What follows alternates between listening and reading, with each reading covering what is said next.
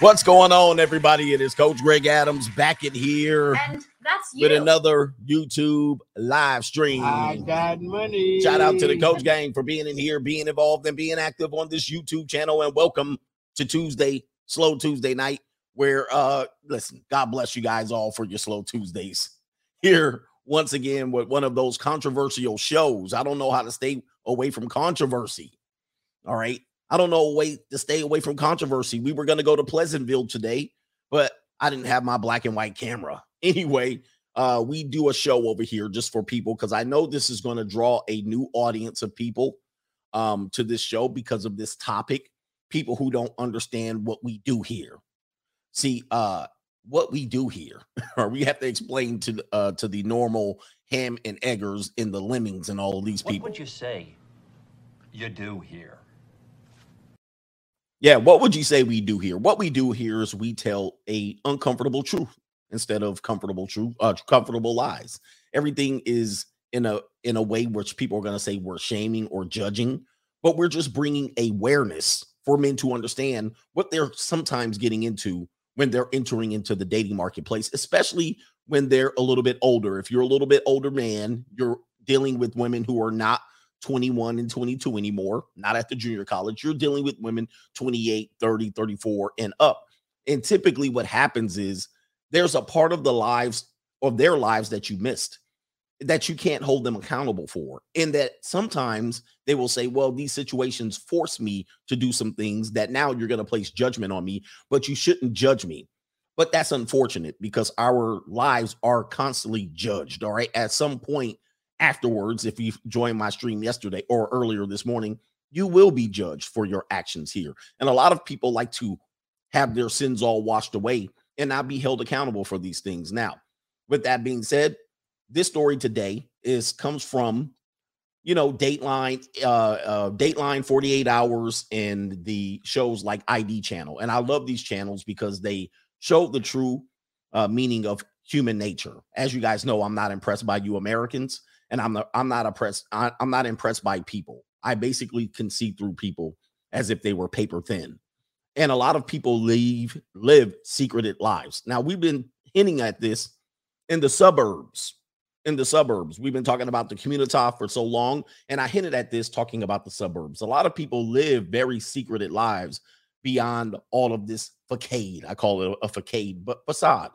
There's a lot of things that are very pleasant here. Everybody's lawns are manicured and clipped. Everyone's gates are polished and everyone's doors are nice and painted. But behind those closed doors, there are a lot of secrets.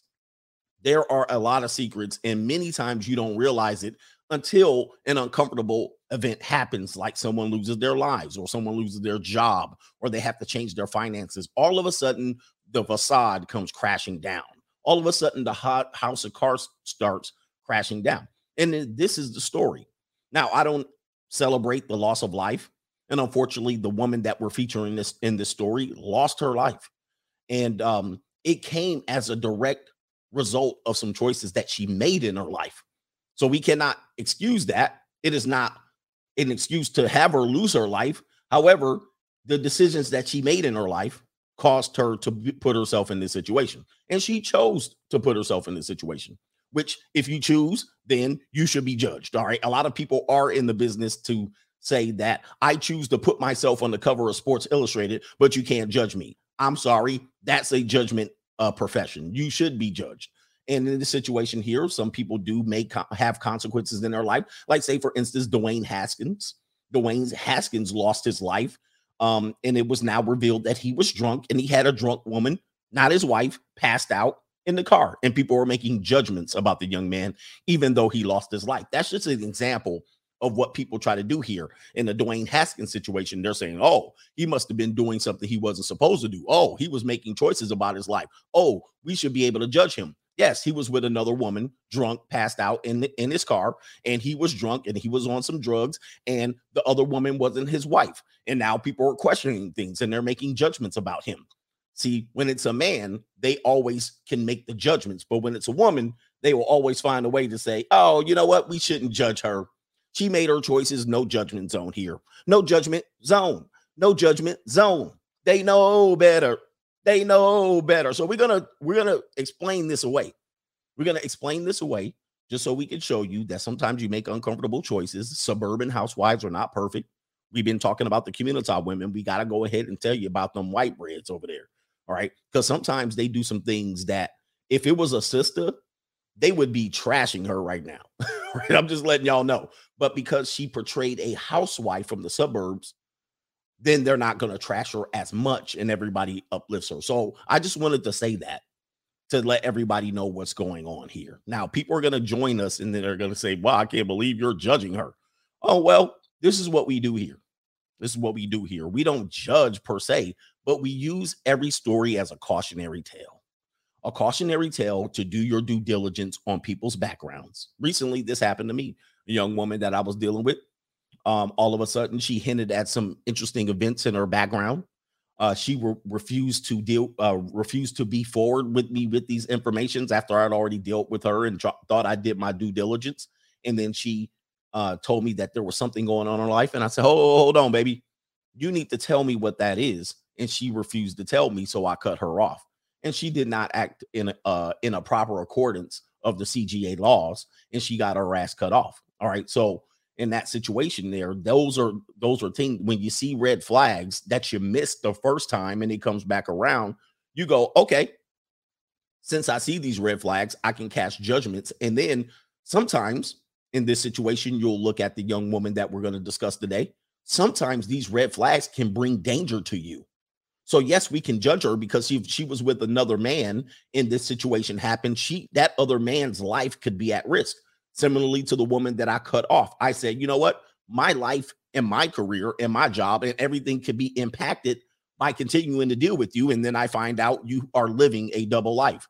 And that way I have to cut you off. In this way, other men should have cut her off because obviously her life was in danger based on the choices that she made. You understand what I'm saying? So people should be judged. Not that you should shame them, but they should be judged in this situation. Okay. Let's get to the Cash Apps and the Super Chats and the PayPals. By the way, you cannot Super Chat over on this channel. They don't allow this particular truth to come along. So we're going to make a lying channel pretty soon here. A channel to give you guys some sweet little lies, all right, that you're comfortable with. I can tell you and paint a rosy picture about life if you want. But in this case, man, somebody hit me with the sponsorship. Let's go ahead and honor the sister. All right, I think it's a sister. All right. Oh, my goodness. Hey, you've been here for a while. I don't know. You say no need to shout me out, but hey, you don't want to be shouted out? Let's go ahead and give you a round of applause because you sponsored a brother today. Gosh, I feel bad that you don't want to get any, sister, you don't want to get any credit? Oh, man. Okay, send me some feed pictures then. All right, that's how we do it. Oh, man. Didn't even want no credit. With a full sponsorship, I really, really appreciate that. That means that you've been here for a long time and you've been watching. I appreciate you coming back, kicking a brother down and helping me. All right. Appreciate that, man. Shout out to Robert Harley. He says, great stream this morning, coach. I'd like to recommend an interview of Pastor Dowell did with Dr. Gina Murray on YouTube. A woman's perspective of ownership and submission may be too much truth. Quote, 20 minutes in, he says, sisters who have not been useful to their husbands are fearful of a young girl coming in. Oh, I see. Okay. Oh, okay. So that does coincide with our story this morning. The sister, Dr. Gina Murray, was saying sisters who have not been useful to their husband are fearful of a young girl coming in. And I think Pastor Dowell does believe in polygyny, if I'm not mistaken. I love Pastor Dowell, by the way. Great guy. He even did a little monkey double backflip rendition one time on his channel. So I appreciate him for that. So that backs up the story because the wife wasn't doing her duties. The young woman came in, did her duties, and took her man in less than 10 days. Boy, oh boy, I tell you, man. Again, that exposed a error in her judgment, believing that, and I'm sorry, ladies believe that, hey, this is the best I'm gonna give you. I ain't gonna give you no more. All right. And then if a young woman does come in and take your man, that's just how it goes. Shout out to you. Thank you for that. And shout out to Pastor Dowell, Michael M. Damn. All right. It's okay. We'll go with that. We'll go with that. We'll call you Double M. Suburban housewives have had affairs with the pool boy. the UPS driver, the HVAC technician, the personal trainer, and the builders at the gym. The stereotype exists for a reason. All right. So there's always been a stereotype, even going further back, the milkman, the mailman. All right. The vacuum cleaner salesman door to door. There's always been a stereotype of this, a fear of men who leave a woman at home, right? They leave a housewife at home. And there have been instances where there was one rumor. I don't know if this is urban legend, but there's allegedly, it might be urban legend, but there's a guy who was a mailman who fathered like a crazy amount of kids. All right. Anybody can know that story. There's allegedly a mailman who fathered ridiculously amount of kids based on DNA. Let me see here. Let me see if I can pull it up. Mailman. It might be more urban legend. Fathered kids. Let me see here. Let me see if this is urban legend here. I don't know. This one says there's a mailman, 87 years old, who fathered 1,300 kids. I mean, you know, I don't know if that's exactly true. Who came up with this number? But I don't know, man. I don't know if that's true. 1,300, that's a lot of work. That's a lot of work. And it has not been featured on any mainstream news. But yeah, if you look it up online, there's a mailman. Oh, there's a San Diego milkman who fathered 800 kids. Oh, this was on Channel 10 News. So it did get picked up here. In the 50s and 60s, a San Diego milkman fathered 800 kids. It's a fictional story, they say. But, you know, that's neither here or there. There goes the stereotype. That's the stereotype. So, wow. That's interesting. That's interesting stuff. That'd be interesting to dig up. I don't know. If you do the math on that, you know, not even Wilt Chamberlain can keep up with these numbers. Shout out to Peter Boyer on there for earlier today. Simon Small for the gospel of the free agent lifestyle. The collection plate has been passed around. If you are thinking about where you need to be spiritually, you need to tune into the morning live stream. We talked about the Ukrainian woman who was a home wrecker and came in. She came in from her war-torn area. Nice 22-year-old princess, Transylvanian princess. She came in and stole somebody's man right up under her, doing very minimal. All right. But in that stream, we went in there and we talked about the scriptures and the scriptures that people don't want to live up to, or they want to ignore, living their hedonist lifestyle out here in these suburbs. Shout out to Justin Gonzalez. Titan Tuesday. It's getting big in here. Pause. It is Titan Tuesday. Appreciate you, man. Jay Flo says the marriage wheel is undefeated. Coach Gang is in the house, and we're ready to rip and roar. All right. Appreciate y'all. Do me a favor. Hit the like button and get some people in here. We got almost 900 people watching on the Free Agent Lifestyle channel. I would just venture to say that this is not going to be a popular stream, but it's going to be, most times people miss the streams that they should be watching because, you know, they think I'm going to just, I don't know what people think. But let me see if I need to go in here. And on the other channel, the Notorious CGA channel, what's going on over there? How many people are over there hanging out? We got 40 people watching over there. Let's see. Do I need to give some people some ranches over there? We'll give XL Pro Services a ranch ad moderator. I wonder if I deleted people on accident over there. I think the milkman. Let me see one more. Cheap drum hacks get a ranch over there. We'll give y'all a ranch. Why do we call it a ranch? Because that's what we call it. All right. Appreciate y'all for watching over there. Hit the like button. 42 people watching on the Notorious CGA channel. We're trying to build that channel up. You know how they do me. 4,000 subscribers already. Let's get into the show. First thing I want to talk about is this right here. KT King submitted this story after we were talking about what we talked about, the people in the church living nefarious lives. Here's an Indiana pastor. He's admitting to an affair with a 16-year-old young lady. In Indiana, the age of consent is 16. I know that pisses people off when I say that. Well, why would you know that? Ignorance of the law. It does not excuse you from the law. Everyone should know the law. And I am a knowledgeable person of the law. I don't know all laws, but it is my duty to make sure I'm not ignorant of the law. But the article also references that the age of consent is 16. So stop using shame on me. But here's the instance. This pastor right here, we talked about this. He's a man of the cloth or the man of the past. Or in Indiana, he had to go up in front of his church and reveal that he had cheated on his wife. And the congregation was ready to forgive the pastor. There's also other pastors that have done this. We told you the story of the baseball player from the Chicago Cubs, whose friend and pastor was banging his wife in the suburbs. But unfortunately for the pastor, the young woman, here it is right here, it says the age of consent is Indiana is 16, so I don't want to hear nothing.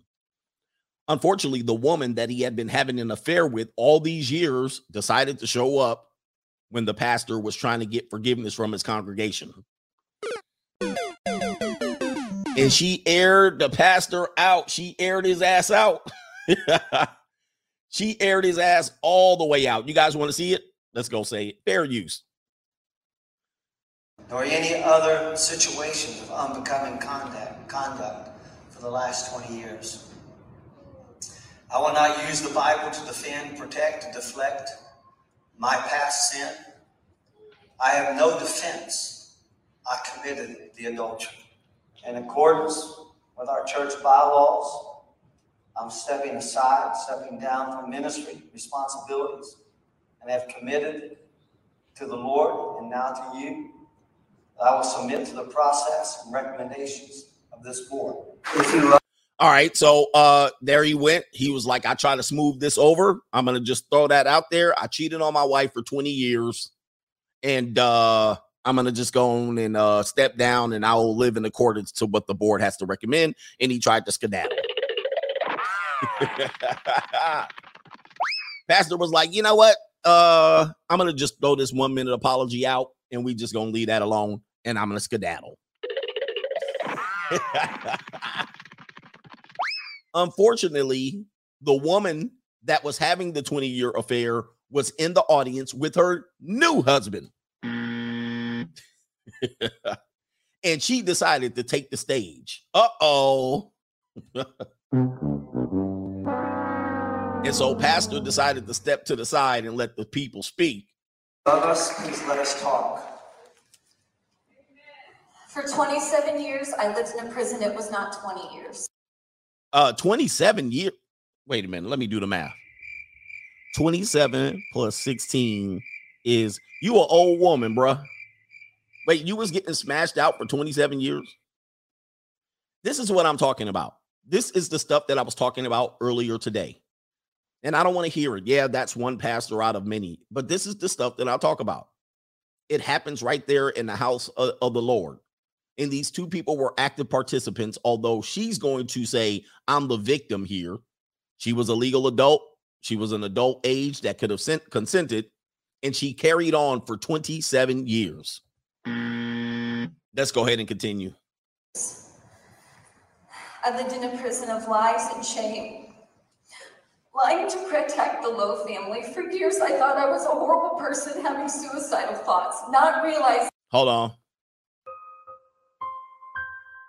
Yes, she did throw in the suicidal thoughts. She did that.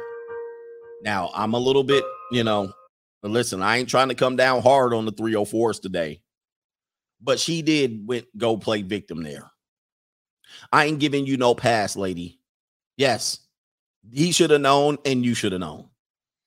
What had been truly done to me, that I was a victim and I would still be in a prison if my brother, and many of you know him, Edgar Wolf, had not approached me just 2 weeks ago with what he had seen as a teenager that bothered him all these years. His pastor in bed with his younger sister. All right, so what she's doing is, I ain't going, listen, we deal with these people hard, bro. We don't deal with these people with kid gloves. Okay, yeah, you're excused. You're excused. You're excused. You had no accountability. Go sit down. Yes, the pastor was out of line. The pastor getting called out, unfortunately. All right. I mean, unfortunately. But she now said, my little brother or my big brother caught me in bed with the pastor when we was all 16 and I consented.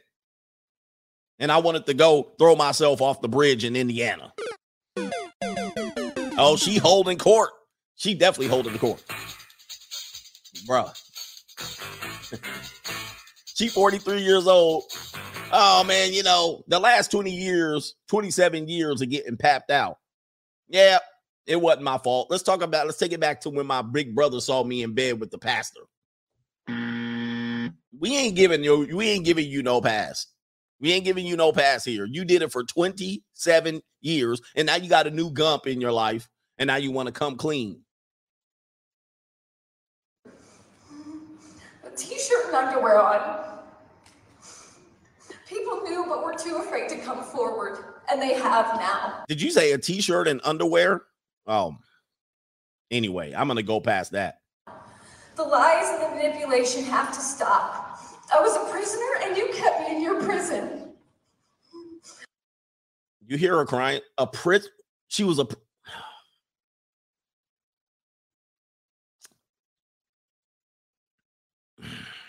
I'm a prisoner no longer. I was just 16. Uh-oh, they done sat down. They was like, oh, we ain't going for this.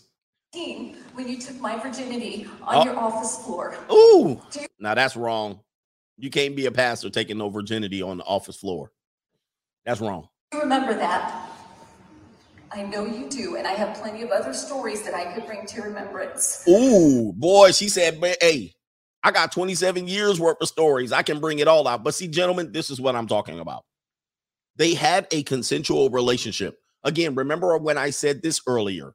I said some women have never cheated on their partners, but they have been the other woman. Remember I said that? And Tia came in there, whoever that woman came in there. Not me. I've never been the other woman. Again, this points to my proof again. This is more proof. They may not have cheated on their partner with their partner, but they have been the other woman. And this woman been the other woman of a church pastor for 27 years.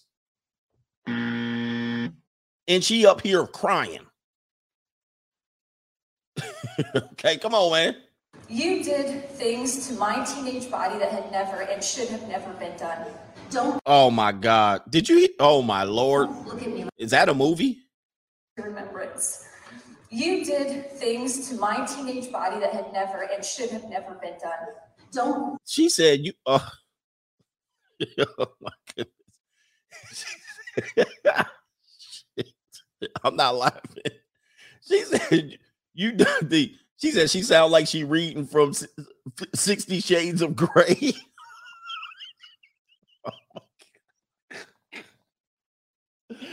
Oh my God, yo.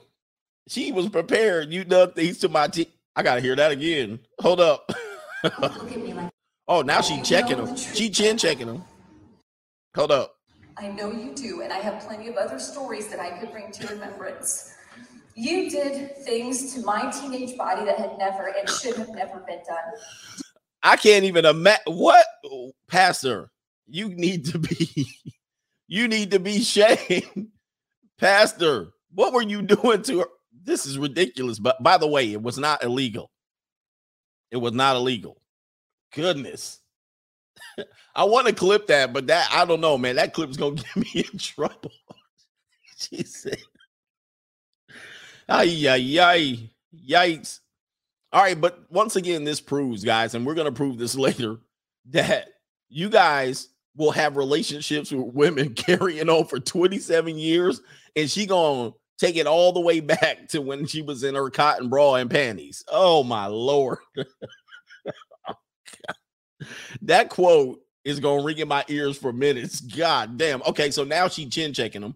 Don't look at me like that. You know the truth. I know, but you can tell the truth because this is a lie. Okay, he told the truth. He came out. I mean, he blanked over it a little bit. He skimmed over it. But you stayed for 27 years. What he supposed to do? Talk about when you was what he did to your teenage body, and then go all the way up to when you were in college, and then go all the way up to when you were married? What? But you need to tell the truth. You know better than it was. Listen, my wife is not just adultery. It's another level when it's a teenager. And I will not let this man talk about my wife like that. It happened for 9 years. when she was 15, 16, the sexual. Oh, no. See, this is what people do. It wasn't when she was 15. They admitted, and she admitted she was 16. All right, you know what? That's what people do, man. Whenever they go and you say 16 and wherever it's legal, they always decrease a couple of years, and you'll hear it in a minute. It was when she was 15. No, they didn't say 15. They said 16. So it wasn't illegal by the state's law. So they trying to put him in jail after 27 years. Come on, bro. We started, and it lasted until she met me and we started dating. This is the truth. How long did she keep this secret? How long have you been married and dating, bro? This was Bobby's covenant purity ring, which she wore while this man had sex with her, and she felt ashamed all these years wearing a covenant purity ring. Pastor know he wrong. Look at his whole body language. He know he about to go down. She felt a lot of shame and guilt. She wore a ring. She wore a ring for 27 years, bro. Come on, man. How we just gonna let her escape? She still had the ring, and he was like, "What do you have that ring on for?" Oh, it's because look at her over here, bro. Come on, man. We are working through love and forgiveness. Okay. We're working through it. But people have to be held accountable, and they can't just bamboozle people and just say, "Well, I just committed adultery." It was far beyond adultery. What was it? So here's the covenant purity ring back. I don't want it in my home. I don't want it in my home. Oh, it felt it. Uh-oh. They out of here. They gone. So he don't want it in the home no more. Here come the pastor's flunkies picking up the ring and adjusting the microphone. Look at Pastor. Look at Pastor. Go ahead and he gone. This is what this is why I told you about these churches, man. I told you about these churches. All right. There go her feet right there. Come holler at me. I won't keep you for 27 years. I told you about these churches that don't make the people dress up and it look like a rock star concert. All right. These people are just bootleg musicians holding church. If you did it, you need to admit it.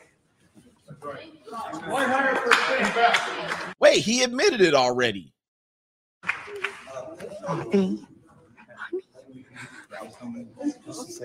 I told you I committed adultery. He did. I told you it went on far too long. He did. Did you do it? He said he did it. Yeah, she is flat-backed it. I didn't even catch that. Too flat-backed it. Yes, we did. You didn't tell them she was 14 years old. Whoa. Did you say 14? Now, see, I told you about the decrease in years. They always do that. Watch that. No, at 16. Yeah, he said it wasn't 14, it was 16. I told you they always decrease the age on you. She was like 12. Wait a minute, Mouse. She wasn't 12. They didn't go all the way back. Man, in Indiana, they don't know no math. Obviously, 27 years, I'm not accountable. She was 16. Well, she was 14 now. 13. Pretty soon, the news media are going to say she was 12. I told you I committed adultery. I told you that it went on far too long. Did you do it? That's all we need to know. Yes, we did. You didn't tell them she was 14 years old. Bruh.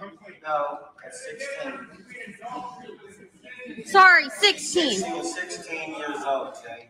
Yeah, man, come on, man. And it was wrong. I can't say it. I can't make it right. I can't make it any better. He's shuffling. Hey, pastor, right now, let's show you what the pastor's doing. My man got his shuffle boots on. Oh, he brought him to the party. I can do some shuffling too. Look out, man. What you going to do? Look out, boys. It's coming through. Yeah, man. Yeah, man. Maybe she was born on a leap year. Oh, sorry, 16. But that's how they get you if you don't correct them. She was 12 years old, and pretty soon she was in 5th grade. You'd be like, hold up, time out. By the time the story gets told and told, he like, you're not putting me in jail. I'm not going to jail over this. All right, but he said, make sure y'all say it's the right age. Anyway, shout out to Mark N over there. Shout out to you. He says, good work, coach. Mario is in here. Thank you for the wrench. Appreciate you. I'm giving out government names. Sorry, Loud Pockets. I ain't scared government name, Jesus Ramirez from Fresno. Appreciate you, Loud Pockets in the building. Warhammer says for the tip, Warhammer for the tip drop. All right. Free agent lifestyle. Appreciate you. Shout out to you brothers here. Let's check the PayPal over here. The PayPal just keep logging me out. One of these days, I'm going to put it on the screen with all my passwords out. All right. Shout out to Harold L. He says, we need a breakdown of that Pastor Dowell video, Dark Side. Check in. Shout out to the Dark Side brothers. Okay, let's get to the story that you all been waiting for. Timestamp gang. We are here. 30-minute mark.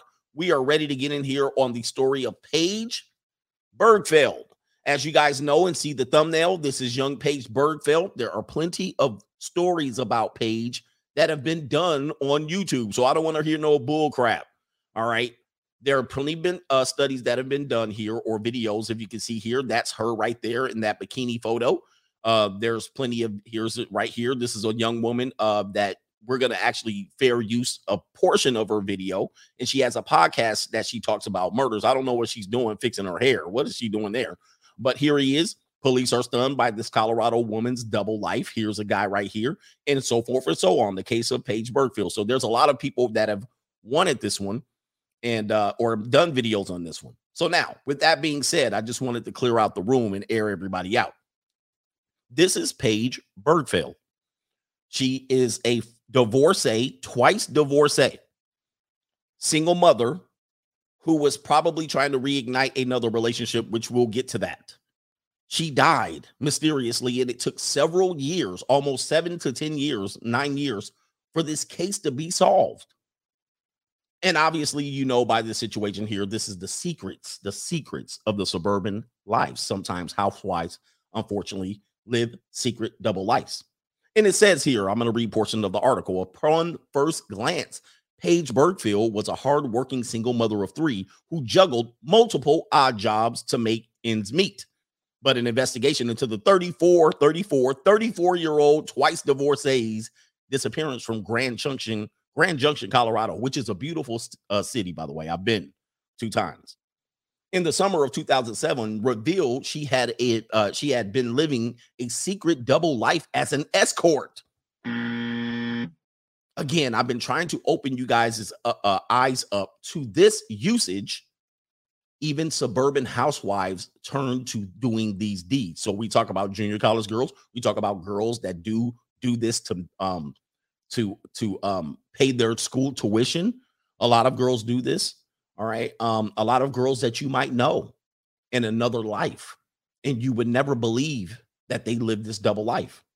Unfortunately, a lot of women turn to this in desperate times. So let's find out how she got there, and maybe we'll play a little bit of the ABC video to back this up. I'm going to have to fair use this, but let's go ahead and explain it.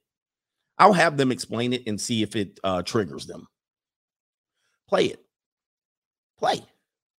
What happened? It won't play the video? Okay. Let me see if I can go back. Oh, here it is. Yo. Go. Very friendly. Scoot up. Simply vanished. 2007. Wait a minute, the community there comes together in a crisis. And beautiful Mesa County. Mesa, the mountain mesas here is actually beautiful when you drive through here. You can really do an archaeology study on this. It's here that in the summer of 2007, I came to report on a story about a young 34-year-old mom named Paige Bergfeld. She had simply vanished. Frank, how would you describe your daughter? We're not going to let Poppy describe the daughter, but she was a good woman. Very much everyone's friend and reaching out to help everyone, and just very loving. I'm Barbara. I was one of Paige's close friends. Now, one thing you're going to find out, that when these things are exposed, you will find out that the friends knew about it, right? We talked about this with the young lady that disappeared in Salt Lake City, and it was discovered that she was seeking arrangements, and she had several dates all over Nevada, LA, and Utah, and she disappeared on one of her dates. And then they were just saying, oh, my friend disappeared. And then they found the friend. They found her. And then they were like, oh, well, yeah, we kind of knew she was doing this. Why? Because they were kind of doing it. But in this situation, the friends are going to say, they're going to paint the picture of her fabulous mom lifestyle. first, and then they're going to reveal the double life, and they're going to try to separate the two, and they're going to try to say, well, you shouldn't judge her on this, not on this, right? Here's what we have. Go ahead. Paige is very much a soccer mom. She had 3 kids. Paige was the most kind of outgoing. There she is with Chad. This is going to be her first husband. Independent, stubborn at times. There it is, independent and stubborn. This is definitely qualities that we see today in many people, unfortunately. Just great sister and terrific mom. I'm Carol Linderholm, and I knew Paige Bergfield for 3.5 years, and she was just a wonderful person. I was just awestruck by her presence. I said, "You're absolutely gorgeous." And she says, "Oh my gosh, I haven't been told that in so long." Okay, so this is the setup that I wanted you to see. They're probably gonna censor this part of it. I might have to have it erased from this point. But as you see, they're setting up the perfect part of her life, which is the perfect suburban housewife, the perfect suburban mom, the mom who is the single mom, the mom that's doing her best for her children, blah, blah, blah, right? This is the secrets of the suburban people. And I'm telling you, if she was not this, long-haired, fair-haired, flat-back, mom, if this was a ghetto mom with 3 kids, obviously with 3 different men, they're not painting this with this sweet little picture, and they're not bringing Tamika and Shaniqua and Tata Alicia up to tell us how good of a mom she is, right? They're not doing that, but they're going to do that for the secret suburban housewives, right? Okay. Now that we did that, you have the setup of what's going on here. Now, let me catch you up to what's happened. So Paige started off married to Ron. We showed you the Chad. So her first husband was this guy, Ron Beigler, which we call Chad. All right, that's the picture right here. So this was her first husband when they were both rather young. And this was her starter husband. And they were married between 1995 and 1997. At that time, Ron, I believe in one story, they portrayed him as a sort of a rock star, a guy doing music as a passion. And he just wasn't ready to settle down and have kids. And she was ready to settle down and have kids. Ron was still running these streets. Now, from Ron, she decided that she was going to upgrade. But before she upgraded, what she did was she turned to making some money on the side. She had to make a little bit of change out here in these streets. And so now that she was no longer with Ron, she decided to make ends meet, like a lot of young women are doing today. This story is going to play out a lot with young women because the economy was tough back then. She decided to do a little stripping. All right. This has all been presented as a part of her life. So she stripped at a strip club after her Giga Chad decided not to settle down. Okay. So this was a part of her life. She went to stripping. Now, I would have paid her a couple of dollars to bring that body over here, but she's not here anymore. So there goes that. From there, she married this gentleman and she was taking out of the strip club. So this gentleman here name is Rob. His name is Rob Dixon. Now, my timeline may be slightly off, but there's Rob here. Rob met this woman, Paige, at the strip club. So Rob, who was a multimillionaire at the time, met Paige while she was stripping on the stage, and he fell in love with the stripper. All right. And he married her. So again, when I tell you about the secrets of the suburbs, I've often told you about the tale of men in the suburbs marrying their escorts. All right. And people laugh at me when I tell you this, or they marry the girl that they meet at Hooters. This is a very common story. While I'm not saying it's 10 or 20% of suburbs, all right, suburban wives, but a lot of suburban wives who are the hot mom, many times they were strippers, escorts, girls that worked at Hooters, et cetera, et cetera. There's actually a story of a celebrity athlete who I just remember they were talking about. You know what? Let me think about it. Oh, Jose Canseco. Jose Canseco's met his wife. We did the video of his daughter. Jose Canseco met his wife at Hooters, and it was allegedly her first day on the job. And he married her, knocked her up quite a few times. So again, this story is not uncommon, especially with men with money. All right. So Rob was a man with money, a man with means. Then along came two. And guess what? She jumped right on it because Rob said, hey, you want to have kids? It was probably pushing into her mid-20s. You want to have kids? I'll give you kids. And in the 3-year period, Rob gave Paige 3 kids. So these are the 3 kids who are probably about teenage years. Unfortunately, they got to see videos like this of their mother. Listen, this ain't my fault. Listen, I'm doing my job here. But here's Rob here. No, this is not Rob. I think that's the first husband. No, that is him. Well, what happened with Rob is over a 5 to 7 year period, they moved to Grand Junction, Colorado. They were the kind of the wealthiest people in Grand Junction. And what happened was they started, he started to do his investments. He probably invested in Bitcoin, or I don't know. He started doing investments and his investments started to fail. All right, let's go ahead and give him the. As his investment started to fail, he started hemorrhaging money. So they had a house that had a $6,000 mortgage on it. They had fancy cars, allegedly. This is all alleged. They had Lamborghinis and all of that stuff. But he started to lose his money. And as a result of him losing his money, he was a guy that actually was, he would take care of the community. I think he was buying the firefighters, and the first responders equipment, but he would finance it. And then when he was losing his money, he couldn't pay the bill and his equipment was getting repossessed and he was losing his reputation. So as he's losing his money, his marriage is going left. All right. And as a result of his marriage going left, Paige started to insinuate that Rob was threatening her and being domestically violation towards her. So these are the scripts that we tell you about. Obviously, no money, no honey. All right. He can't tip their tummy with the taste of nuts and honey. It's the same pattern. Again, the marriage wheel is undefeated. So it's a bait and switch. He's losing his money. She's ready to monkey branch and get off. And he's stressed. He knows he's about to lose his wife and his kids. And so it was a powder keg. Again, in domestic violence situations, we have seen statistically that 70% of the time, the instigator is the person that is often seen as the one that's abused. So she could have been microaggression against him. She could have been aggravating him as he's losing his money. We don't know. He never was convicted of anything, but she called 911 twice on Rob, the man who married her out of the strip club. Okay.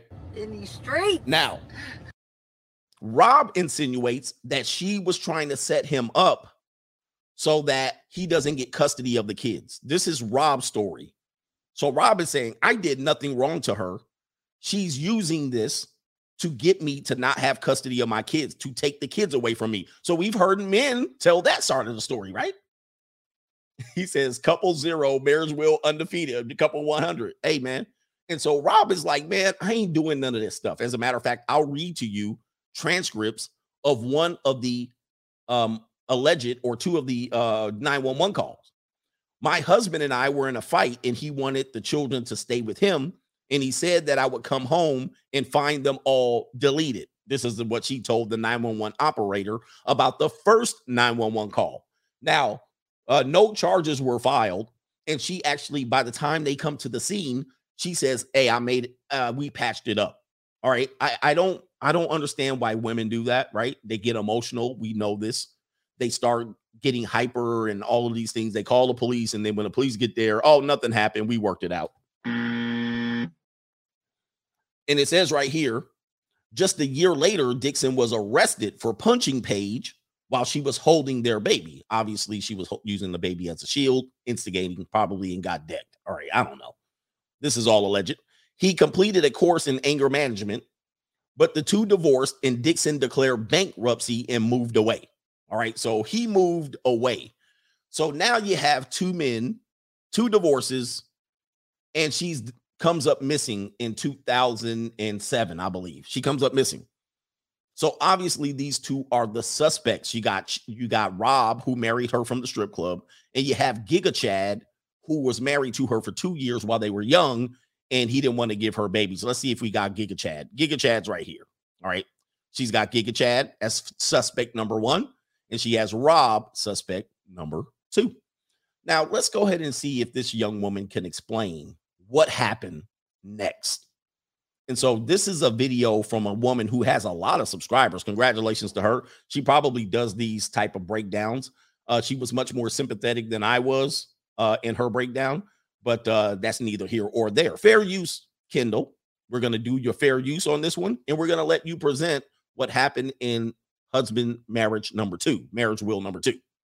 So at this time in her life, Paige was newly single, and she decided to work at a strip club. And this is actually where she met her second husband, who is named Ron Dixon. And Ron and Paige really hit it off fast. Paige was really attracted to Ron for, a couple different reasons, but also because he had a lot of money. He came from family wealth. He was totally set up. And not only so he had money. I got money. Boy, the marriage will is undefeated. that, Rob and his family seemed to love helping people, love to help their community, and were always giving back. And she was really attracted to that.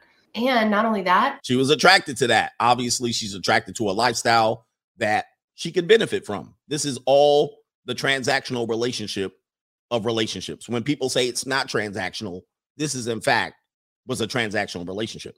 Okay. Like all of them are.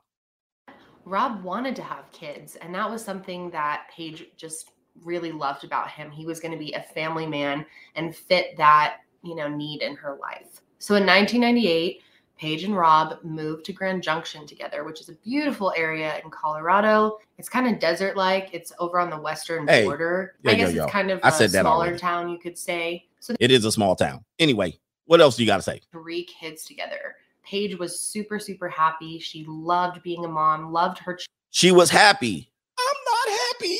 Again, boy, I tell you, man, can I call them or can I call them? I don't like to show the kids. She never wanted to spend any. I can call it like I see it. It's really, somebody said. And that's yeah, you. It was definitely, that's you. Time without her kids. She was with them constantly. Paige and Rob seemed to be living the perfect life. I mean, they lived in a really nice place. They lived the perfect life, suburban life, right? I'm setting this up. And this always is a catastrophe when the life goes away. It all falls apart. Their mortgage actually was like $6,000. It was a nice house out in Grand Junction, which isn't a super expensive area. All right. So she set all that up. Thank you for doing that. And then what we're going to do now is set up the next part of the story. All right. Are we with us so far? All right. Here she is here. So at the time, she gets the divorce from the second husband, who she said was Ron, but it says Rob Dixon right here. She gets a divorce from the second husband, but she wants to keep the house. And that's She wants to maintain her life, right? She wants to maintain her life. So Rob Dixon moves away to the East Coast. He moves away from her and leaves the kids there. Now, Rob knew that she was doing a little bit of a double life because he knew she was a stripper. And he also knew as his finances went down that she would turn back to working, doing sex work. And I believe she was doing sex work at the time they were breaking up. And I think he was using that against her to get custody of the kids. And so instead of fighting that in court, he basically washed his hands of the family. So when men leave, this is another indication of what's going on here, that men make decisions. And this woman's going to say it in the video. I should have played it. She's going to say Rob was a deadbeat. Let me go ahead and play that part of it just so you can hear it. Rob left instead of, having a long drawn out divorce, an ugly divorce. He had 2 domestic violations, or he had 1 domestic violation and a 911 call. And it would have been a nasty divorce. He was already broke. He washed his hands. And I don't know what he left her, and he left, and he still got called a deadbeat, which proves again what I talk about. You're going to be a deadbeat whether you stay and try to be with the kids or whether you leave. Let's go ahead and play that part of the video because I thought that was very curious of how she framed it. And then later on, she's going to say we shouldn't judge Paige at the end of the video. but she called Rob a deadbeat. Let's go ahead and play that part of the video. So you know that had to be super, super nice. Well, I went to work. He didn't seem to be okay, so I said that I was just going to take the children with me. But he wanted the children to stay with him. And See that? He said that I would come home and find them all murdered. But when police showed up, Paige and Rob claimed that Rob had hit her. Well, Rob claims that he was always really supportive of her work, never judged her for it, but Paige seemed to think otherwise. But this time that she had called 911, Rob was arrested. He was arrested for domestic violence, domestic violation, ma'am, misdemeanor child abuse, and third-degree assault. Rob ended up taking a plea bargain and pleaded guilty to the harassment. After this, he had to do some court-ordered anger management courses. A lot of you guys have been caught up in that one. You took the plea. Your public defender said, just take the plea. And then eventually his charges were dropped. However, to this day, Rob claims he never put his hands on Paige. Rob and his lawyer believe that Paige was doing all this to set him up, that he was a bad guy, just in case they had to go to court and fight over the kids. The kids were the most important thing in the world to her, and thought and to him too, that she would fight for full custody of them. So eventually Rob's finances got so bad that he had to file for bankruptcy. Again, the marriage will, once again, ladies and gentlemen, the marriage will predicts you're going to have to file for bankruptcy at one particular point. I know his business affairs were bad, but he did not want to proceed with a nasty divorce because it was just going to cost him too much money. And he was like, I'm out. And it's really hurt his reputation. Fair use. Junction is a super small town, and when he first got there, he was known as this really smart, rich Let's skip ahead. man because he wasn't paying for it. He didn't pay for them in full. He had everything like leased out, burned up, and eventually Paige and Rob also got divorced in 2006. And this was really hard for Paige. It was hard for her. It was hard for Paige. Again, I'm not happy. It was hard for her. She got to be a super mom now. Now, she could have gave custody over to Rob. She could have gave partial custody over to Rob and continue to do it. Nope. She didn't want to do that. She could have downgraded her life. She didn't do that. This is typical of what happens in suburban marriages. And then now she gets to be the victim, right? And then he gets to be the bad guy. To accept that her perfect little family was not so perfect. Rob ended up moving out of Grand Junction to the East Coast, and Paige stayed in Grand Junction with the kids. So now Paige is in a situation where she is suddenly a single mom of 3 kids and is the sole provider for them because Rob is kind of a deadbeat at this. There it is. You hear it? You hear it? Watch it. Stayed in Grand Junction with the kids. So now Paige is in a situation where she is suddenly a single mom of 3 kids and is the sole provider for them because Rob is kind of a deadbeat at this point. So Rob is a deadbeat. Now, how did Rob become a deadbeat? I mean, Paige knew he was gonna expose her secret life. He knew that. She knew that. She could have said, okay, don't expose me, 50-50 custody, but she wanted full custody, and he got an indication that because she's using the 911, and according to his lawyer, she's using the 911 to set up a case to get full custody. So she chose to stay in the big house. She chose to not downgrade her life. She chose to keep the kids full time. She chose to not put the kids with the father. She chose to fight the father. She chose the divorce. Come on, man. How is he a deadbeat? How is he a deadbeat? How was he kind of a deadbeat? He said, forget it. He's like, man, forget all this, man. I ain't going to deal with this. So let's get back to the story. Shout out to this one young woman here on her page, fair use. We have to invoke our fair use. Just in case you come to the video, fair use excerpts of copyrighted material may, under certain circumstances, be quoted verbatim for purposes such as criticism, news reporting, teaching, and research without the payment, need of permission, payment of copyright holder, and all that stuff. You guys know it. Now, here's where it turns a little bit crazy. So, in the middle of the divorce or somewhere around the divorce, okay, she starts to have a conversation with Ron, the first husband. Guess what? She's swinging back, the pendulum swinging back. She checks in on Ron. I would venture to say that somewhere while the divorce is happening or somewhere towards the tail end of the marriage where Rob's money is being lost, Ron comes back in the picture. All right. So he's just a friend. He's just my first husband, right? He's just don't worry about him. I'm sure there was conversations had about why you're talking to Ron. But here comes Ron. Ron is back in the picture just in time to save her. So Ron comes back and they start dating again. They start communicating. And then on a certain day, which is going to be a very important day in 2007, they plan to meet in Colorado. I don't know if he's living there. I think he's in town. And they meet somewhere in the middle of Grand Junction in Denver. 2 hours in between. I think it's a considerable drive from Denver. But they meet somewhere in the middle. And now the last person to see Paige alive is Ron, the first husband. And Rob, her second husband, is in on the East Coast. So I'm going to leave it right there. I'm going to do a couple Cash App and PayPals.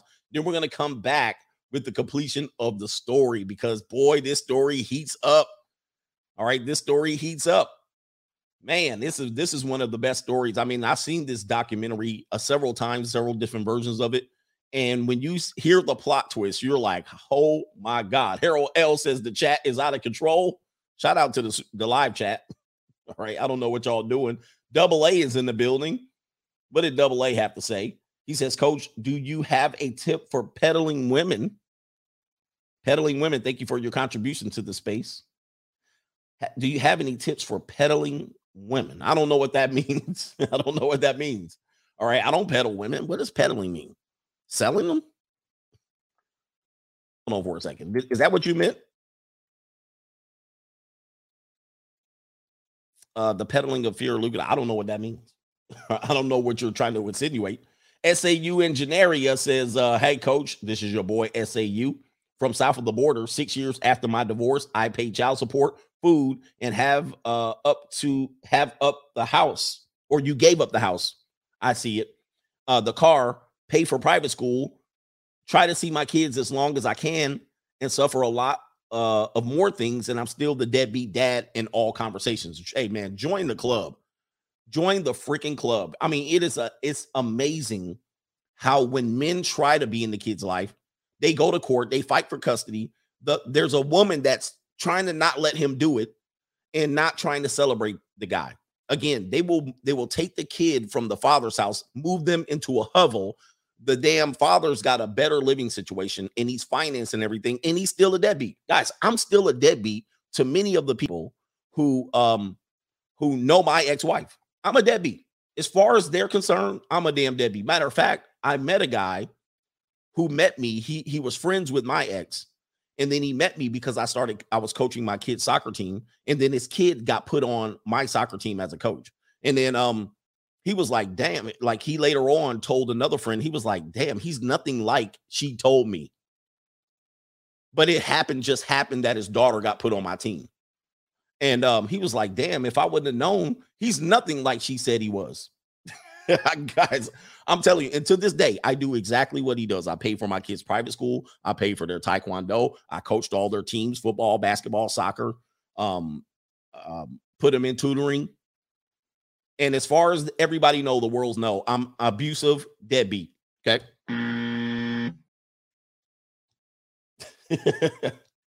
It's how it works because they want to be seen. And as Paige's story, they want to be seen as super mom.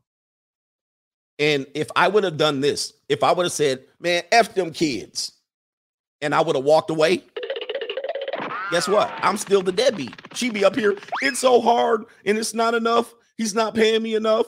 He left me with these kids. Now I got to drive around. He doesn't help. He doesn't help. Then it would legitimately be, then she can play the deadbeat. Then she would have proof. Yep, because he's way over there and I'm way over here. He don't help. I got the kids full time. It doesn't matter, bro. And this is why a lot of men in this space are now telling men, man, look, just wash your hands. I know it's hard because I heard men say this before and I couldn't do it. Nah, man, I want to be in my kid's life. But as my kids got older, man, look, go be super mom. I ain't winning the situation. All right, go be super mom if you want. If I want to be the deadbeat, I'll be the deadbeat for real. But it's the sad scenario of a lot of men. You know what I mean? You do your damnedest for your kids, and they somehow try to rip the kids from you. They one thing that you have to look at is that they shower them with love. They interfere with your custody.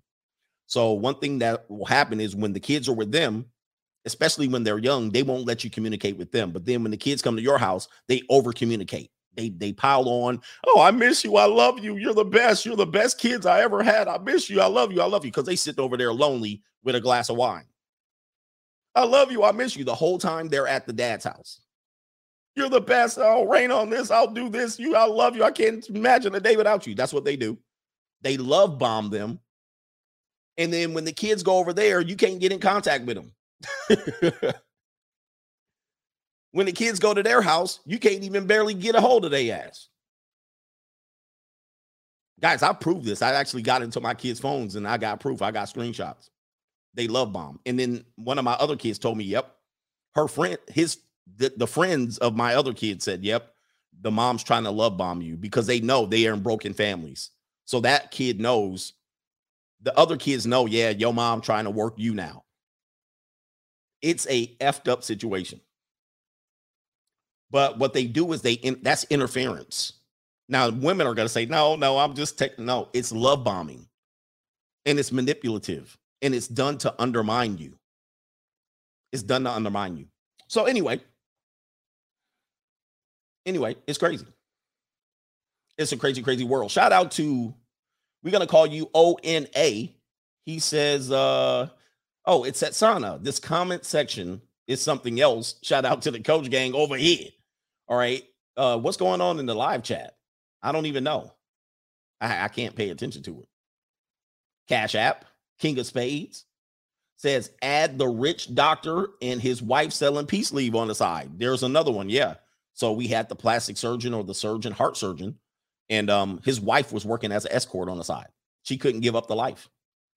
Shout out to my bootleg music. He sends a link, but I can't click it on this app, but appreciate you for that one. It's Mark Nichols Podcast. And then Eric Sy sends Porsche gas money Sean. Shout out to them. And I filled up the Porsche today and woo, she was thirsty. She was thirsty. Shout out to the chat. All right, so let's get to this. Let's get to the plot twist. So she's back communicating with husband number one. And husband number one is feeling a little bit different about her. And he's like, you know what? So you're a single mother of three and another twice divorcee. I think that we can get back together. And I don't know if he was just trying to hit it or whatever he was doing, but they set up a meeting to go meet each other. Let me go ahead and give you the date of the meeting right here. There's Paige right here. She's soccer momming and halfway posing, whatever here. But there's a certain date that she meets with him. Here it is right here. Oh, no. This is when she met him in high school. Okay. Where's the date? Oh, okay. Got it. Okay, that's Paige and the grandmama. All right, here it is right here. June. I don't know what that banana was. What is that? June 28th, 2007, Thursday. Paige disappeared, leaving her kids with her live-in nanny. Wait a minute. Yeah, this was the Hey Big Head text. Hey Big Head. Hey Big Head, how you doing? So the kids have a live-in nanny. I'm curious as to how much that cost. She had promised to return later that evening. There's a banana in the tailpipe right there. There's Paige, all of her flatbackness and all of that. Shout out to her. Hey, I wish she was still alive. It says, I tried to get in touch with Paige. This is the live-in nanny, and she didn't return my calls. This is not the live-in nanny. This is, I believe, anyway. It says, which I thought was rather odd. I thought she was really busy, and I would hear from her later. Now, the nanny knows what she does on the side, and she also knew that she was going to visit her ex-husband number one, and they had a picnic. Boy, that sounds racist. They had a picnic in the middle of Colorado. But the nanny knew that she was working side jobs. In these streets. Paige's daughter, Jess Dixon, left desperate voicemails asking for her mommy to come home. Paige wouldn't be bad on her word. If she said she was coming home, she was coming home. But on Friday, she came in. Friday came in with, and Saturday came in with, and there was still no word about her whereabouts. So after not hearing from her mom for 2 full days, Jess who's only 8 years old, goes to the police station with her nanny to let the police know the mom had disappeared. Okay. And then the father of Paige says, who lived 4 hours away in Denver, 4 hours away, also tried to get in touch with Paige. Also, who tried to get in touch with Paige was her ex-husband number one, because they had just met and he was calling to find out where she at because she wasn't returning his phone calls. But here's where the problem ensues. After she met with ex-husband number one, she went back to her business. Oh yeah, she sold multi-level marketing stuff. She did Pampered Chef. She did all the multi-level marketing. She was a dance teacher for kids. She had a couple of other odd jobs in which they did insinuate, but she also ran an escort service. Let's go ahead and scroll down and show you that. Here it is right here, which she ran an escort service of one.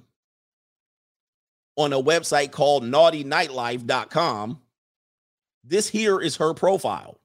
And a lot of young women are going to have these type of profiles right here in their future because they're doing this right now, right? This is a situation where it came up.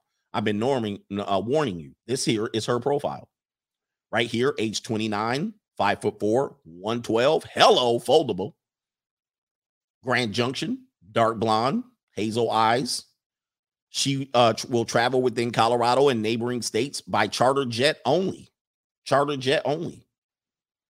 And hours 24/7. Additional cities I provide my services in: Parachute, Rifle, Silt, Delta, and Montrose. And that was her phone number. Please don't call it. I describe myself as a beautiful body and face, nice hair and teeth, sensual mannerisms with a fun attitude. This was seeking before seeking. Tired of chopped meat showing up when you ordered filet mignon? ? Affluent clients are lavished in delightful sessions with Models Inc. ladies. So there was a phone number in which you can call Paige's number, and then there was an answering service. They actually played it on the show. And they said she was on the voicemail. Hi, you've reached Models Inc. in Grand Junction. But she was the only girl working. She was the only girl. She actually had an office space, and she did in-service, in-calls. So she had an office space that she said was a acupuncture studio. So when she rented it out to her, whoever rented it out to her, she said it was an acupuncture studio, but she would do sensual massages. Now, after she met with her first ex-husband for a picnic, he says, damn, she got a whole picture of the office and everything. Yeah, she had her office. So she had a side hustle. By the way, her nanny knew about this. Several of her suburban housewife friends knew about this. Her first husband knew about this. And her second husband knew about this. It was not a secret. As a matter of fact, there would be men that there was a guy on one of the shows that said, yeah, I tried to date her and then also met her. He didn't know that she was the escort. He called up the escort service to get some sensual pleasure. And then it was the woman he was trying to date. And it was the woman he knew as the soccer mom. And he was kind of floored. He was kind of taken aback, like, whoa, they actually showed that part in one of the shows. I don't know if that's true or not. So this town is not very big. It's not very big. So it got around very much that a lot of people knew about this secret life. But unfortunately, it would cause her to her demise, because after she met her first husband at the picnic, she went to an appointment with a client. She went to an appointment with the client. She said, hey, baby, I got to go back to work. And instead of going back to her kids, she probably said, hey, I'm going back to my kids. She went to meet with a client real quick. This is all documented. And the client she went to meet with is this man right here. So a lot of times the ladies will say, hey, I'm busy. I'm super busy. I got a lot going on. I got to hurry up. I have an appointment to make. Unfortunately for her, this was her appointment right here. This man's name is, his name is suspected to be Jim. Jim had an appointment with Paige. I don't know what the appointment was for, but she thought Jim was very creepy. But Jim and Paige had communicated through a bat phone that Jim had. Yes, Jim was married. Jim was married and had a wife and kids and all of that. And what happened was Jim finally did track her down. They met, and Jim would be the last person to see her, but this would not be discovered for some 2 to 3 years, if I'm not mistaken. It took a couple of years for Jim to figure out, for them to figure out that Jim was the last person that she communicated with, but it was only through a bat phone that they found this. Okay. Now, the way they did find her, unfortunately, they found her in this car right here. They found her in this car, and it was pretty burned pretty badly. Okay. But the car was burned across the street from where Jim worked. Go ahead and give him an L. So when they brought out the cadaver dogs, they hit on Jim's location, which was across the street from where he worked. All right, so Jim is the suspect, but they can't pin it on him. So what they did was they pinned a domestic violation case on him to get him locked up. All right, in which I believe he had shot at his wife at the time. He shot at his wife's male friend. You say he's just a friend. I tell you, man, the things that go on in relationships is crazy. So I guess that's how he got locked up. He shot at his wife's friend, male friend, when they were in the car together. Jesus. Oh, my Lord. And so they locked him up, and then they did all the investigation. I think he even got out. And then they ended up investigating him and his bat phone and all of that. He ended up confessing in a drunken call about getting his car back. And he ended up confessing and telling on himself because he was drunk. All right. And so that's how he got picked up and all of that. I think they found the car and they found the body. The body was buried up here in Grand Junction. So they found the car, but not the body. Anyway, it took 2 trials to convict him. One trial ended up, I believe, in a mistrial. Second trial, they got him on 2nd-degree kidnapping, murder, and all of that. Deletion. We call it deletion. And this bud is in jail for life, all right, for taking the life of this woman.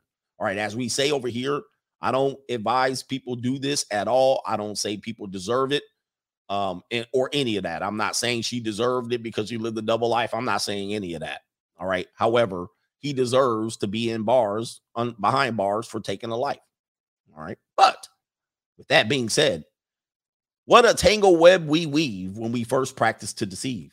Okay. When we live these double lives. Now, again, we always tell people here on our channel, whether you're male or female, you guys put yourselves in situations. We tell you the struggle didn't choose you. You chose the struggle. There were several instances where she probably could have got away and been saved. Right. A couple of men did try to save her from that life. And she chose to not live that life and go back and forth between several men and then work with other men to make additional ends meet when she could have actually just had she could have chose a little bit better, but she didn't. And as a result, this led her to these circumstances. It's not why she is not shaming her, not judging her. It led her directly to the hands of that guy. Without a doubt. Without a doubt. If she wasn't doing that, if she would have gave the second husband proper custody, if she wouldn't have fought him, if he would have actually been there, we wouldn't have been in these situations. But this is a cautionary tale of the nefarious lives that people live here, and they're constantly casting judgment on everyone else, right? People do this all day long. They judge other people, and then their lives are a complete disaster, especially in the suburbs. Unfortunately, she met her fate that night. All right. Let me, I think I have a portion that I want to play here. Fair use here. Let me invoke my fair use privileges here. We won't play the music. Excerpts of copyrighted material may under certain circumstances be quoted verbatim and all of that stuff. You know what it is. Let's see how the police handled this. This is a reenactment. Let's see how the police handled this. Next, police turned to search Paige's phone records because she was using... Oh, hold up. We got chipmunk speed. This is how I do so I don't fall asleep. Coming up empty. Police were left with tiny clues, but had no idea how they could link together and explain Paige's strange disappearance. Next, police turned to search Paige's phone records because she was using her phone during the drive home. Both of Paige's ex-husbands had already been ruled out as suspects in her disappearance, but one mysterious number remained unknown. Paige had called that number right before went missing. When police contacted the mysterious last number, they discovered something that surprised them all. It turned out that while Paige was taking care of her beautiful family and living a peaceful life in Grand Junction, she was also living a double life. Police soon tracked the mysterious phone number that Paige had called to a man named Jim. To make matters even more perplexing, Jim did not know Paige as Paige. He only knew her as Carrie. All right, there you go right there. So Jim didn't know her as Paige as everybody know her. He knew her as her seeking arrangements name. While the nanny was taking care of the kids, while the father could not be there for custody at all. I don't know why he couldn't be there. He chose to not be there. All right. And that was because she was going to file for full custody. But this is what the second husband was going to use against her to get custody of the kids. And then she decided to do the domestic violation call. So, you know, it is what it is, man. Finding Jim became something of a challenge because he had been contacting Paige via prepaid phone, so it was not linked to any credit card or even a real name. As it turned out, she was the only person Jim contacted with the phone. A total of 5 calls were made over several days until the phone eventually went dead. Soon, police went to work to find out who this Jim was. Police eventually learned that Jim was not named Jim at all. His real name was actually Lester Jones. Lester? Yeah, he had that burner phone. Lester? Oh my God, Lester. Jesus. Not Lester. Goodness. They also found out that his place of employment was situated right across from the parking lot in which Paige's car was found burning. Police looked over Jones' record and found out that he had served time in jail for crimes ranging from sexual assault to an attempted kidnapping. And he's over 6 feet tall, by the way. Police eventually raided Lester's work, which was an RV shop. Yeah, he was like 6'6". Good Lord. No, so she was 5'4". He's 6'6". She had no chance. She had zero chance. There, they uncovered the secret life of Jim. In his office, he kept meticulous lists about various escorts, which included details about their appearances, their personalities, even their bra sizes. Damn, Lester, you keeping a list? Jesus. Lester keeping a list of their bra sizes. Bro, I don't even do stuff like that. While searching through Jones' things, police discovered Paige's dark secret. She was an escort. Her strange phone calls were regarding the business she ran called Models Incorporated, in which she was the only employee named Carrie. Paige's family was stunned to learn about her secret life as an escort. Her parents processed this unbelievable news as her siblings tried to make sense of all the news. One thing they did determine, however, was that Paige didn't take on this job for the enjoyment. Hold up.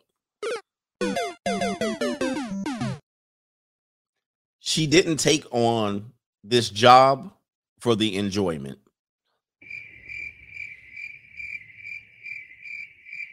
Yeah, I'm going to just go ahead and have to go Martin Luther Lee on that one. I'm going to have to go Martin Luther Lee. I just can't even. What in the hell does that mean? So now it's because she had to make ends meet, right? The same thing as I had to pay my way through college. It's never.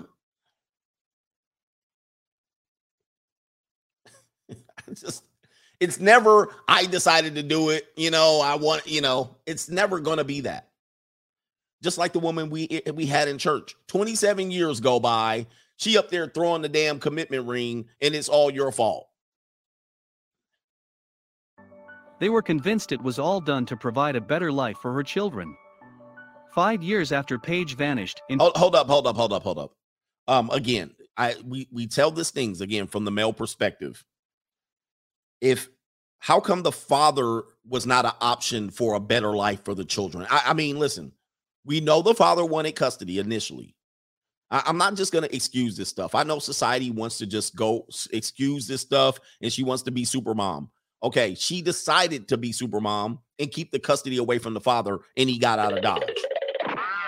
and said, forget it, man. I'm going to wash my hands. I can't deal with this. I'm not going to put up with a fight. He was going to lose no matter what. They already call him a deadbeat, and he provided this life for them. Why didn't she just say, hey, we'll call it what it is. You have the custody of the kids on this week and on that week. I mean, he wanted it. He clearly wanted it. He showed up. And she said, no, I'm going for full custody. Why didn't you give the dad a chance? Again, I'm not going to sit here and listen to people say I was a struggling single mom. Most of the time, you chose to be a struggling single mom. Many times the dad does leave, but not all the time. The dads are forced out. The dads are made to be a deadbeat. The dads are made to feel like they're not the part of the kid's life as long as the relationship is not there. And let me give you another scenario that paints this perfectly, because I've been telling you a lot of times women think they own the children. And a lot of people are like, what does that mean? When you break up, they think, oh, these are my kids. I'm going to take my kids and you're never going to see them again, right? And then you guys cry, I want to see my kids. Can I see them? I'm in town. I'm on town Saturday. Can I see my kids? And you asking her, I always tell you, never ask her, never negotiate with a terrorist. If she's going to harbor the kids as fugitives against you, man, wash your hands. You don't have to ask her for permission. But a lot of times women think you got to ask me for permission to see your kids. That's number one. Number two, if you put a kid in a woman's body, she basically just dumps you to the side and say, you ain't got no choice whether I keep this kid or not. It's in my body, my choice. Now, hold up. It's half my DNA. It's my seed. I put it in your body. It came from my body first, but they will say you don't have no choice. This is their mindset. It's my kid. It's mine. It's mine. And it's out of control. And then it leads to these situations where they struggle. They choose to struggle. Something happens in their life. Their lives get hard. And it's your fault. Wait, now it's my fault. But I didn't have any choice in the matter. What in the hell is going on here? Our world is out of control. And it's out of control because people have this idea that they own the kids. You chose this life for the kids. You were trying to make a better life for the kids. But you didn't give the father a chance. And it's clear that that's happened. Don't say, no, well, he just left. No. See, that you're feeding into the storyline. He didn't just leave. He wanted to be there, and she forced him out of the life. We already played that part of the story. Shout out to KT King talking about my Venmo over there. In 2012, a hiker was out enjoying the scene. All right, we don't need to know all that. She got found. 2012. So it took them 5 years to find her. If I'm not mistaken, it took them 5 years to find the body. So he hit her pretty well. And it took Kaylee Yodelay to find her out there. What was he doing way out there, wherever they found her? You know, maybe things shifted and changed and, you know, all of that stuff. Let's do the cash apps and all that stuff. If we would get right back to how it should work, people wouldn't put themselves in these circumstances at all. I mean, if stuff happened to me, everybody could trace it back. Well, what did you do? Oh, well, that's where you messed up. It's clear and obvious. She took several steps that she could have not taken. I think she probably would still be here. Shout out to Just the Swoosh. I'm 21. My cousin is 19. I can't tell you how much you have helped me. Generation Z is lost and there is no hope. No. I don't think you guys don't realize how bad Gen Z has it. Now, I know every generation thinks that they have it worse, but what I see of Gen Z, unfortunately, they've got a bad start in life. They got a whole bad start. They got a bad start. Like, they've had the pandemic. They came right out of, they were born right during the Great Recession. And now their whole facade about career and college is falling apart. There's no more liberal arts to turn to. College debt, the college debt crisis is raining on their head. They're looking at it like, why am I taking out student loans? It just doesn't make sense to them. So their options are gonna be like where do they turn? They don't want to work at McDonald's and Chick-fil-A. Some of them do, some of them don't. They lost 3 years of their lives sitting around, right? Taking school classes on an iPad. All right. They kind of messed up. They lost 3 years to go out here clubbing and all that stuff. They really been hampered. Yeah, there's no more women's studies, Afro-American studies. If you go to college today and you say, I'm going to study Afro-American studies or Chicano studies or woman studies, you got to be a plumb idiot to go to school to do that today. Like, you got to be dumb to be like, yeah, I'm going to go to school. What you going to major in? Psychology. You know, I don't know yet. And you going to college, man, please just sit your ass down. Nobody should encourage a kid to do that and take out years and years of student loans just to go explore. Those days are over. Those days are absolutely over. I mean, you be a plumb idiot to do that. Just go get books. You can go on YouTube and get that degree.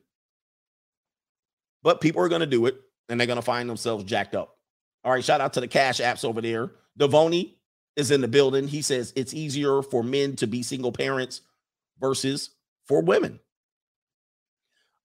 He says that, and people are going to say no, but I'm going to just portray it like this since we have time. We don't have a lot of donations on this show, but we have time. Let me just show you something. Paige, in this situation, we're going to use her because she's the example. Paige was a hustling mom. She tried her best, but she excommunicated the father out of the family. She made it difficult for him, and he was going through a difficult time. She divorced him on his down slope, right? Right when he was losing the bag, she got rid of him. All right? That's what happened. But while she's hustling, doing 3 and 4 odd jobs, she had a dance studio, or she was teaching dance classes. She was a volunteer. She was doing Pamper Chef parties.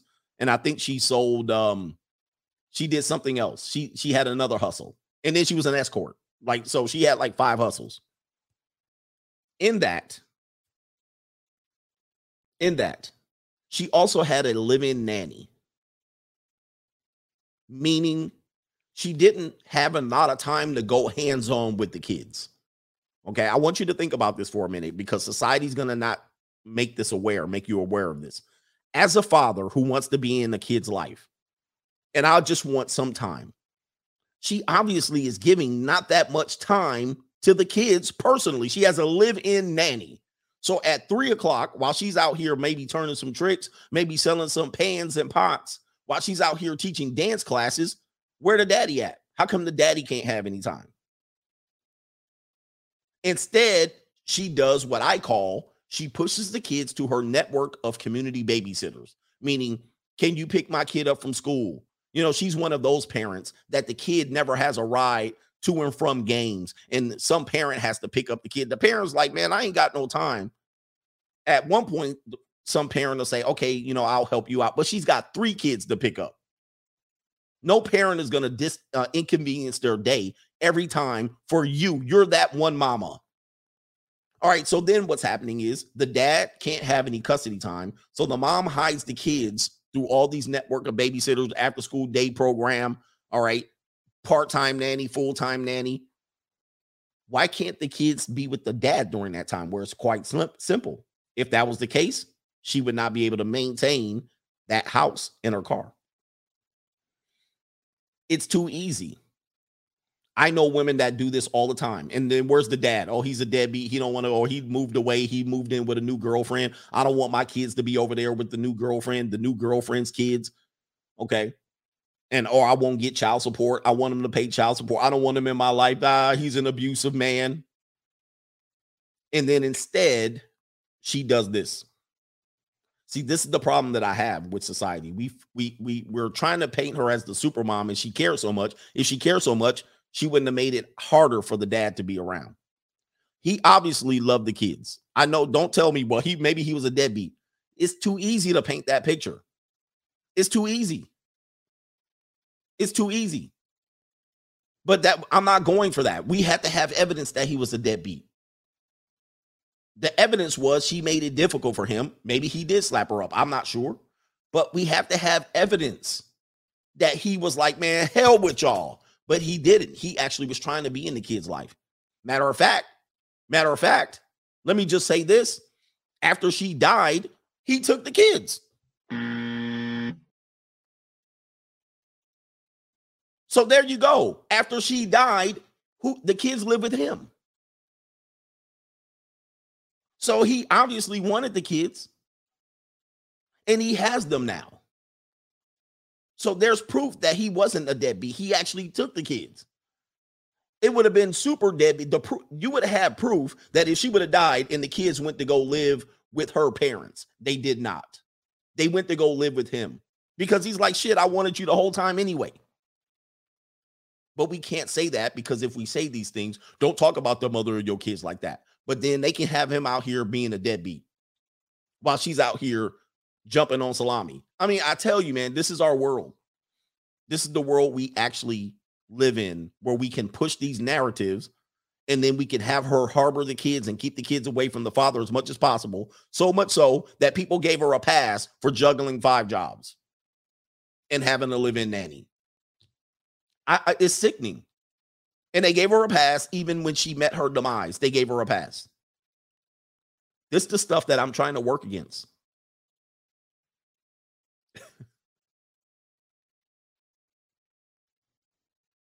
This is what we work. This is what I'm trying to make people aware of, because we need to not easily have these narratives. They had all the pretty pianos. Oh, she was so wonderful. She was super mom.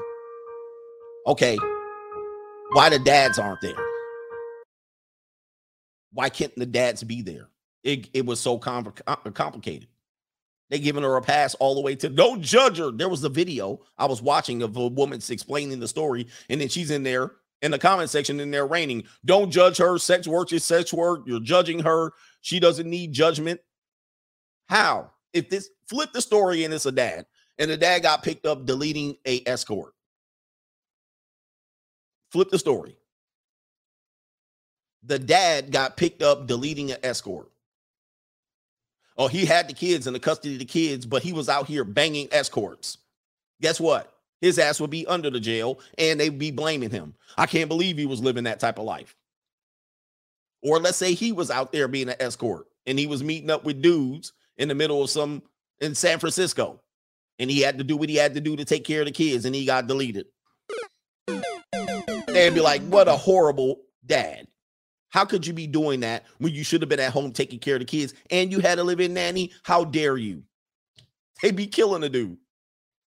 What kind of monster are you out here being a gigolo to sugar mamas, old women, giving them erotic massages? Yep, that's what they be doing. Pause. But you can't make a judgment about them. Nope. She was super mom. She loved the kids. No. We don't want to talk about that. It's the cruelest world. It's a cruel summer. Anyway, look, I'm going to check on the donations over here. And then Slow Tuesday is going to be in effect. Jay says Paige is the end game of womenism. Is she? This story goes back to 2000. It actually took 9 years for him to get put away, I believe, from the crime all the way until they put him away. I believe it was 9 years. So it took quite a long time. And by the way, no one knew. Like, it took 9 years. They did story after story after story. They just couldn't put it together. And he actually buried himself. Shout out to Todd C. He says, give me an Uncle Earl, please. Well, let's see what we got here. Let's line them up. What's up with Uncle Earl? Here comes the bankroll. Here it comes. This is what make it all happen right there. That's what make it happen. This what make it happen. If a man want to know how to meet a nice woman, how you meet her? With this. First damn word come out your mouth. I got money. But those not respectable women. I don't want no respect. I want some ass. Damn the respect. I want you to break down like a 12-gauge double barrel shotgun and show me what you're working with. But don't you want commitment? What? Go who? You don't want to be committed. I'm committed to getting her to that bedroom and giving her what she needs. Now, of course, Uncle Earl's the bad guy, right? He's the bad guy. You bad man. But on the other hand, she was trying to make ends meet. Oh, just like the girl that got up in the church, man. The girl that got up in the church. I was doing this for 27 years, and you did things to my body, and my brother saw me, and I went to college, and I came back to you. I wore a wedding ring. I wore a promise ring, and it was you 27 years later. 27 years later, she's still in there burying his ass. All right. Anyway, Shout out to you guys, man. Look, we're going to get out of here. It's time to skedaddle. We're going to be back. Keep your slow Tuesday off. Get some tacos, and you know what else to get. All right. Shout out to you brothers, man. Who did we get? Yep, we got Uncle Earl in there for everybody, and we out of here. I can do some shuffling too. Look out, man. What you going to do? Look out, boys. It's coming through. Yeah, man.